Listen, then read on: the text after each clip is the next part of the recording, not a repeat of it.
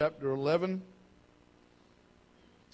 And I'm reasonably confident that I'm not going to keep you for very long. I had another lesson prepared, or another message prepared, but yesterday and again this morning and this afternoon, felt like the Lord just directed me in a different way. So we're going to do our best to follow that leading. It's a great thing to be a part of a Pentecostal church. The word Pentecostal, I've been thinking about a lot this week because I had a phone call during the week. I quite often get phone calls from people who find our website or come across our phone number somehow, and they often begin with, "Is this the Northside Pentecostal Church?" And I say, "Yes, this is the pastor of that church," and then various questions come about service times, etc., etc. But during the week, I had a call from a lady who firstly established the same question, "Is this Northside Pentecostal Church?" And I said, "Yes." And then she said to me, "Is it a real Pentecostal church?" I think it was real. It was either real or genuine or something, a word of that nature. And I paused for a moment. I said, "Well, I believe so. I guess that depends on how you define a real Pentecostal church." And she began to talk about the Holy Ghost and the move of the Spirit. And I said, "Yes, then it is definitely a real Pentecostal church." Amen. And we are privileged. You know, the use of the word Pentecostal to describe a church has only really come into being since the beginning of the last century, when the Holy Ghost was poured out in the turn of the century at Topeka, Kansas, and then on into Azusa Street in California. That's really when people began to be identified as Pentecostals.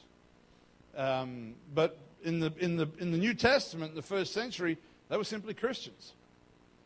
In fact, it's very easy to demonstrate biblically that in the book of Acts and in that first century church, that was the only kind of Christians there was people who were apostolic, people who were Pentecostal, people who believed in receiving the gift of the Holy Ghost with the evidence of speaking in other tongues.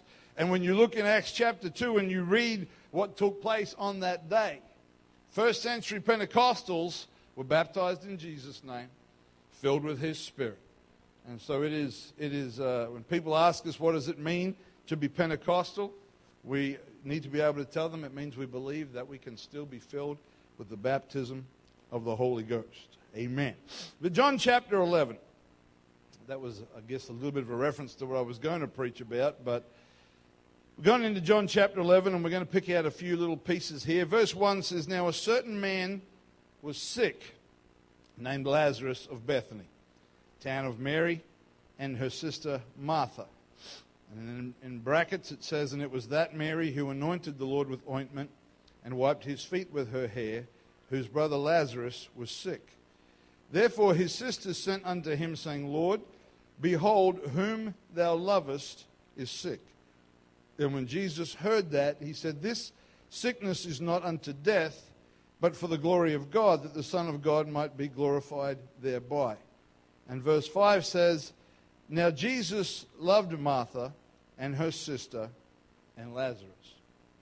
Amen. And then we go down a little bit further to verse 11.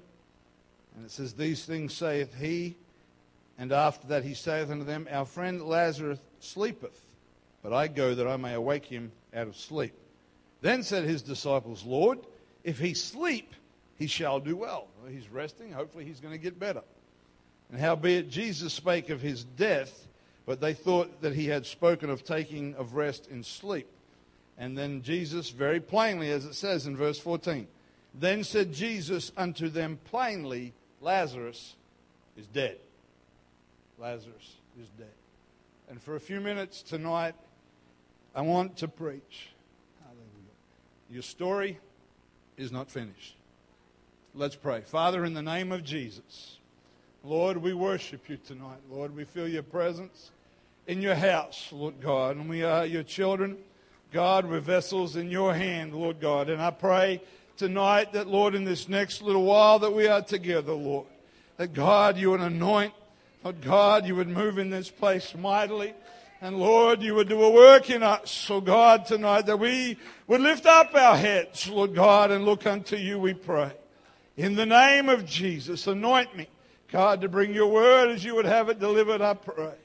In Jesus' name. In Jesus' name. Amen. Hallelujah. The Bible says that God so loved the world. That means that every single person that has ever breathed, God loves. But for a reason, this chapter specifically tells us in verse 5 that Jesus loved Martha and her sister and Lazarus. We don't really even hear about Lazarus except in the book of John. But somehow in the life of the Lord as he grew up and entered into his ministry, this family were close to him. There was a relationship there. There was a love that the Lord had for them that was worth mentioning specifically beyond the relationships that he had, beyond the fact that he loved the world and that he came to die for them. And the message comes to the Lord, and many of us know the story very well, that Lazarus is sick. Now, for there to be a need, or at least a perceived need, for that message to be sent to Jesus, Lazarus' condition was obviously serious. He didn't have a flu, Brother David. Sister Chelsea told me that Brother David has the man flu. All of us men object to that particular description. But it was not just a little something that he would get over in a matter of days. But for the fact that Mary and Martha had sent the message meant that Lazarus' condition was serious. And we only have to read verse 14 to see that it was, because the Lord said, he's dead. They said, well, Lord, if he's sleeping, that's good. He's going to get better. But the Lord said, Lazarus is dead. And they could not understand why Jesus deliberately delayed his visit to Bethany. His friend that he loved was sick. It made sense to us and to his disciples that he would make haste, that he would put aside anything else he had planned and get there quickly to minister to his friend that was sick. But Jesus deliberately took his time. He deliberately dragged his feet, we might say, and allowed Lazarus to die. In fact, when he got there, they said, Lord, if you had been here, if you'd come a little early, it was their grief expressed in almost a little bit of being critical of him, and said, Lord, if you'd been a little earlier, our brother had not died. They thought that Lazarus' death was the end of the story.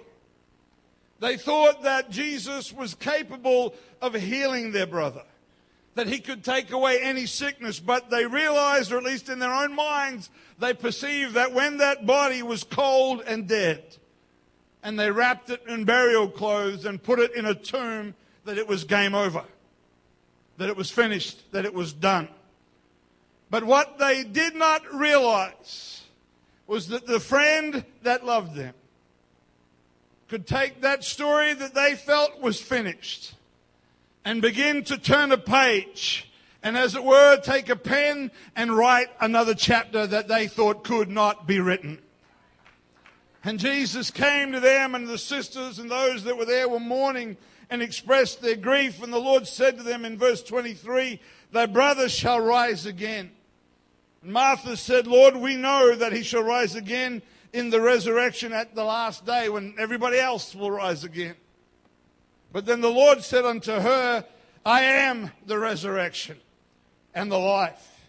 He that believeth in me, though he were dead, yet shall he live. And whosoever liveth and believeth in me shall never die. Believest thou this? And she answered him and said, Lord, I believe that thou art the Christ, the Son of God, which should come into the world. She didn't really answer his question. He said, do you believe that that I am the resurrection and the life? And I don't think she knew what to say, and that's probably fair enough. But she said, Lord, I know that you're the one that's come. You're the Messiah. You're the Redeemer. And so she said, I believe on you. And she said, the Master is come. Said to her sister that he calleth for thee. And you read on, if you turn across the page or onto the other side of the page, it gets to verse 34. And the Lord said, where have you laid him? And they said unto him, Lord, come and see. And Jesus wept. Then said the Jews, behold how he loved him. And some of them said, could not this man which open the eyes of the blind, have caused that even this man should not have died. And Jesus, therefore, again groaning in himself, cometh to the grave. It was a cave, and a stone lay upon it. And Jesus said, Take ye away the stone. And Martha, the sister of him that was dead, saith unto him, Lord, by this time he stinketh, for he's been dead for 4 days. And Jesus saith unto her, Said I not unto thee, that if thou wouldest believe, thou shouldest see the glory of God? Then they took away the stone from the place where the dead was laid. And Jesus lifted up his eyes and said, Father, I thank thee that thou hast heard me. And I knew that thou hearest me always, but because of the people which stand by, I said it, that they may believe that thou hast sent me. And when he had thus spoken, he cried with a loud voice, Lazarus, come forth. And he that was dead came forth, bound hand and foot with grave clothes, and his face was bound about with a napkin. And Jesus saith unto them, Loose him and let him go. Hallelujah. They thought the story was finished. They thought that it was done. Even Lazarus, we could discuss what possible state of consciousness he had in the grave, but even he thought his life on this earth was done. But when his friend came, the one who had the power of resurrection, he was able to say, it's not too late yet. Move the stone, get that thing out of the way. And he spoke into eternity, where Lazarus' spirit was, and said, Lazarus, he said, come forth. But we might even say he said, come back. And Lazarus returned, and that body that was supposedly being corrupted and decaying somehow was restored completely, and he was healthy and whole. And a man wrapped in grave clothes somehow, whether he hopped or levitated or whether he dived and rolled, I do not know. But he came out of that tomb. And the story continued. Lazarus died again. We don't read about when it was, but there were chapters that were added to his life that nobody thought could happen, that everybody thought was too late. And my message to you tonight, and I know I'm speaking to some people tonight, is that regardless of the chapter that you are in right now, the story is not finished. Hallelujah. He can still write you a new chapter. He can still turn the page and say, let's start afresh. Let's take a pen that's dipped in the blood of the Lamb and begin to write again. Let's bring that resurrection power. Hallelujah. Your story is not finished. Hallelujah. Sometimes we make a decision that it's too hard, that it's too far, that it just can't work out, and we take our own pen and we put a full stop. We say that's the end. And before that ink even dries, the Lord reaches over and smudges that thing and makes it a comma. And said it's not a full stop. It's just a pause. It's just a moment while we gather the situation. I can still write a new page in your story. And I know there are people here, because they talk to me, that feel like their stories just don't seem to get any better. But I want you to know tonight it's not yet finished. Hallelujah. It's not yet finished. Whether you wrote it and whether you think that because of your own actions and your own mistakes and your own failures that it's done, I tell you it's not done. Whether it's the actions of somebody else, people in your life, in your circumstance, in your whatever situations, and you think this cannot change, the Lord says, I can still write a new chapter in your story. Hallelujah. Oh, hallelujah. We ask God, why? Why have these things happened to me?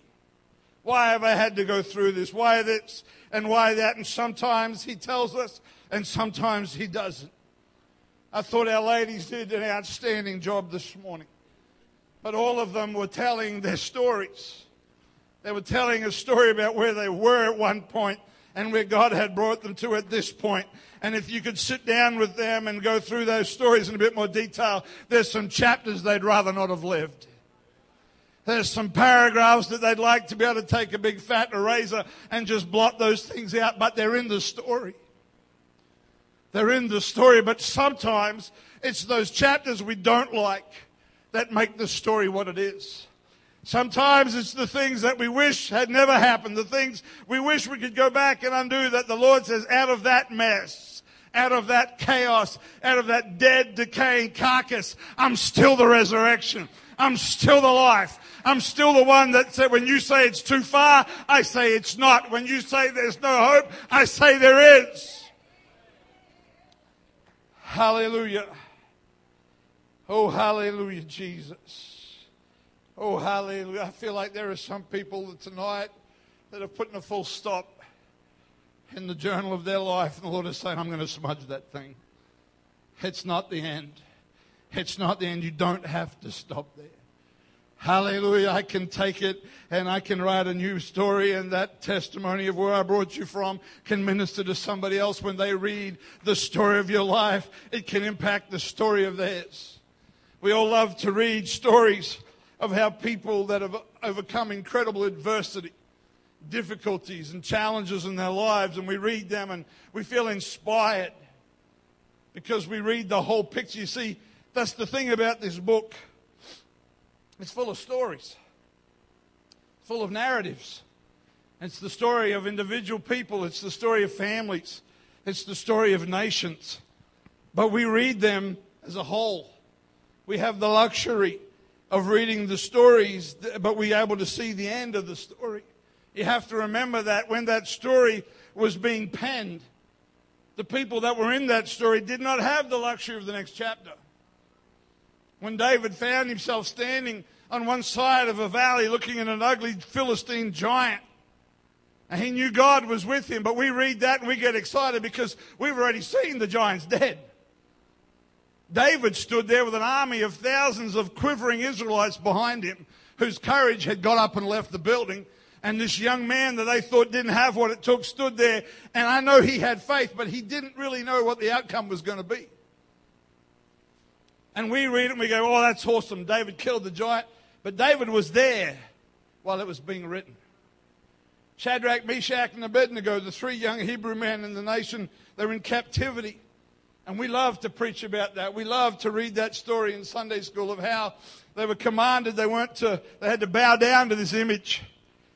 When the music played, everybody was to bow down, and they knew that there was only one true God, and they refused to bow down, and they stood their ground. And we say, what boldness and what faith. And the king took them and he said, heat that furnace up 7 times hotter than usual. We're going to throw those boys in.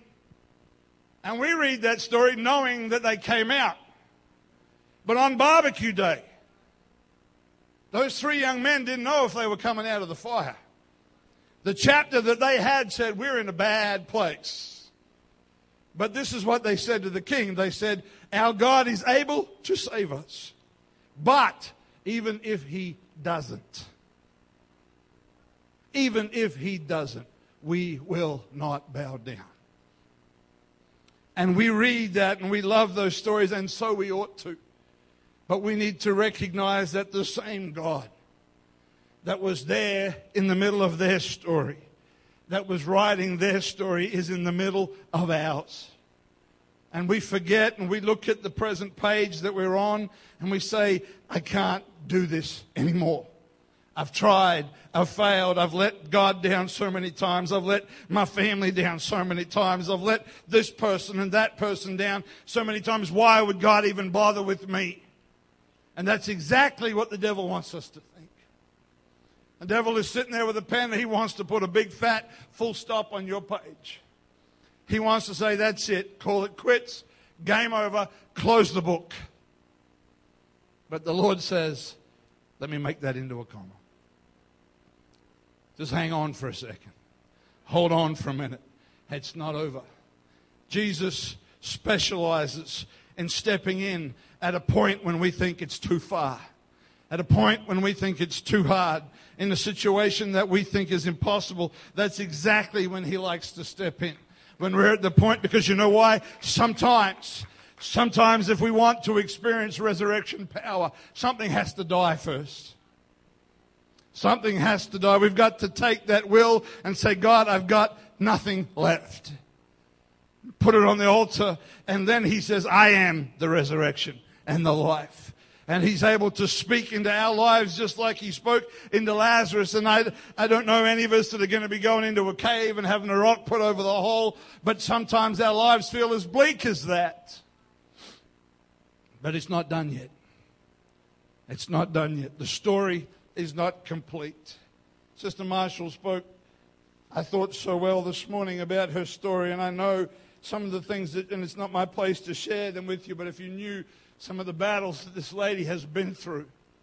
And yet every Sunday morning, every Sunday night, I look down there and Sister Rose is still sitting there. Why? Because she refused to put a full stop. Doesn't mean that she's superhuman or that she's closer to God than anybody else. It's a choice. It's a choice. I'm not going to call this the end. I'm not going to say it's the end until He says it's the end. When He says it's time, that's all right. But until then, I'm going to keep putting myself back into His hands. If I fall down, I'm going to get up. If I skin my knees, I'm going to get up and dust myself off. I'm going to say, God, I'm here again, Lord. I'm going to try again, Lord God. I failed again. I need to make some things right, but I will not quit. Hallelujah.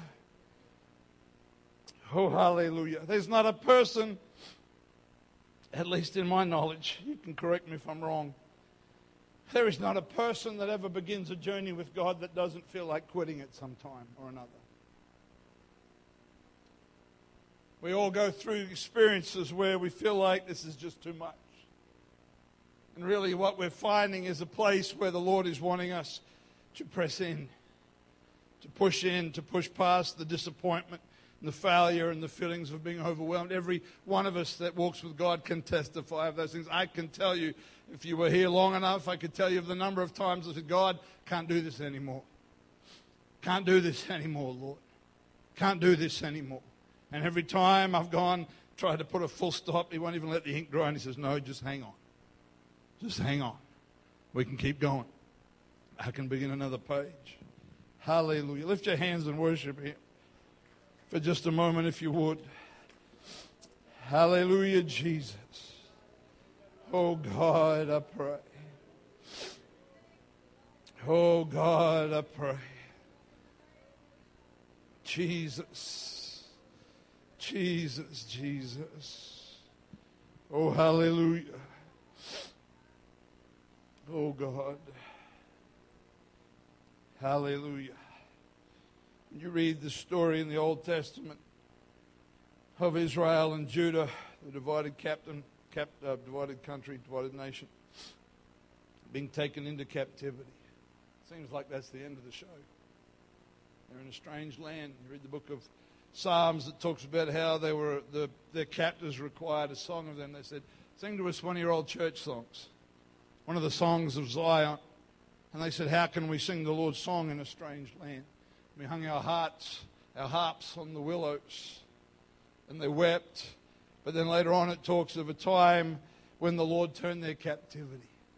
And the Bible says we were like them that dreamed. Did not even imagine that it was possible. Because the Lord said, it's not done yet. It's not done yet. Hallelujah. I want you to stand with me tonight. I said I wasn't going to be long.